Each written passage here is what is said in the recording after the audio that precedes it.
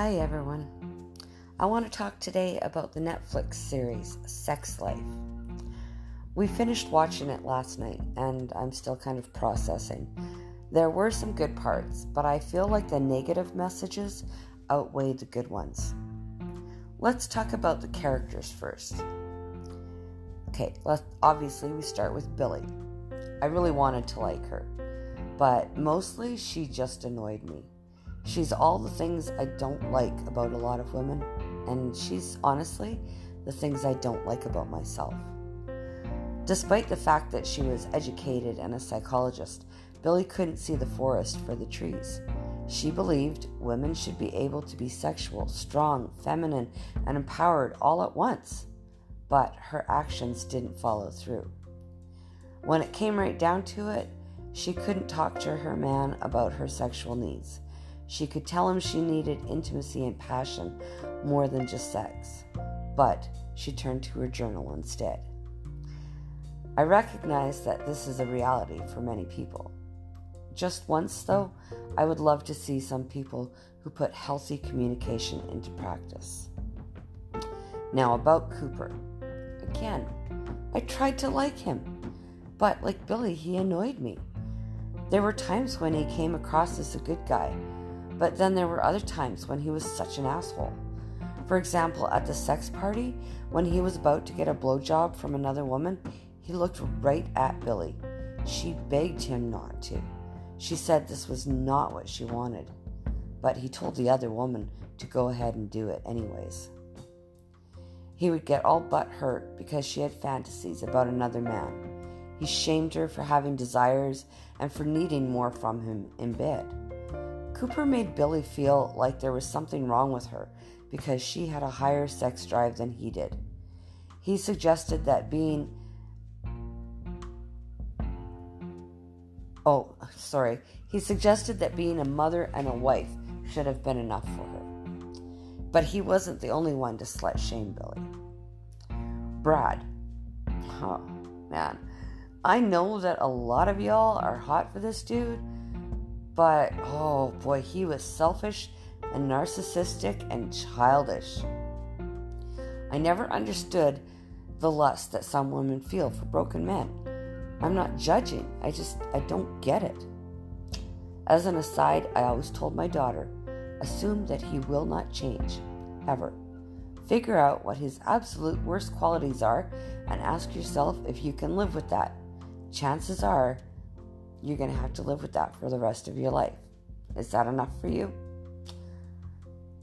So, some things I did like about Sex Life. I loved that Billy and Sasha embraced their sexuality and had fun with it. They made no apologies about having sex with any man they found attractive. I love seeing women in the media who are comfortable in their sexuality. They may be sexual in relationships or single women, but they own it. Women's fantasies are normal. No matter what you're fantasizing about, female or male, you shouldn't be shamed for it.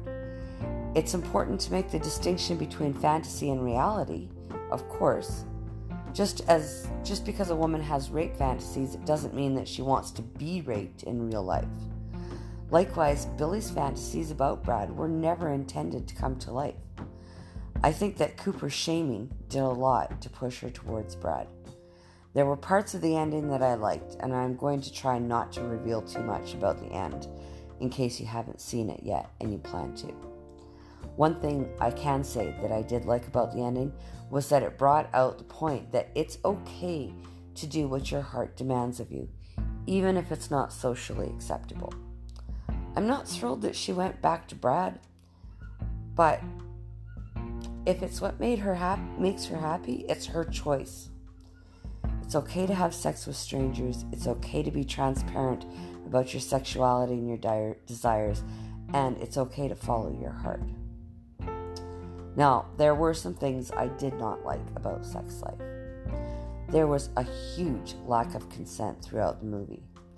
Brad especially was bad at that. Despite the many times that Billy told Brad to stop calling and texting her, he continued. This reinforces the rape culture that's become so prevalent in our world. No means no. unless I really want it to mean yes, and then I can persist until I get the answer I want. This is the message that men get from media. It's also the message that women get. If you say no, waiting for him to keep going to prove his love, that doesn't prove he loves you. It means that he doesn't respect your words. And if he doesn't respect them now, how can you expect that he'll respect them when you tell him you don't want to give him a blowjob, or that you don't want anal sex, or even that you don't want to have sex at all? If Brad really loved her and respected her, he would have honored her requests. He would have left her alone and let her be happy. He didn't want her to be happy, though, unless she was happy with him. There's also a scene where Brad is at Sasha's place. This one really bugged me. She goes into the other room and he video calls Billy. After she tells him she doesn't care what he does with Sasha, he sets the phone on the table and directs it at where he's going to have sex with Sasha. He records the whole session without her consent. To me, this is a huge breach of conduct that tells us a lot about him. Consent is more than just knowing somebody wants to have sex with you. And while we're talking about Brad, let's talk about how incredibly toxic Billy's relationship with him was. If he had been poor and unattractive, she would have reported him to the police and gotten a restraining order against him. Am I wrong? He cheated on her, ran away when things got tough, made her cry, and told her it was all her fault. He never took responsibility for his actions until the end, and even then, his actions showed that very little had changed. Wait, I'm not done with the things I hated. How about that sex party? If you believe this scene, you would think that just anyone could be brought to a sex party. That's rarely the case. The host of a sex party doesn't want problems, especially the problems like the one that happened that could involve the police. The host wants his trusted guests to feel safe while in his home. Without certain precautions, undesirable events can happen. In reality, Billy and Cooper would have had to have been vetted by the host. The host would have talked to them, asked them questions, and encouraged them to have a frank discussion about what they expected. Sex clubs might have looser guidelines, but private parties are often very exclusive. Oh, and just so you know, most people involved in swinging, wife sharing, and other lifestyle elements don't look like that. Some do, sure, but most don't look like models. Finally, without divulging the ending, I'm just going to say that I didn't like it.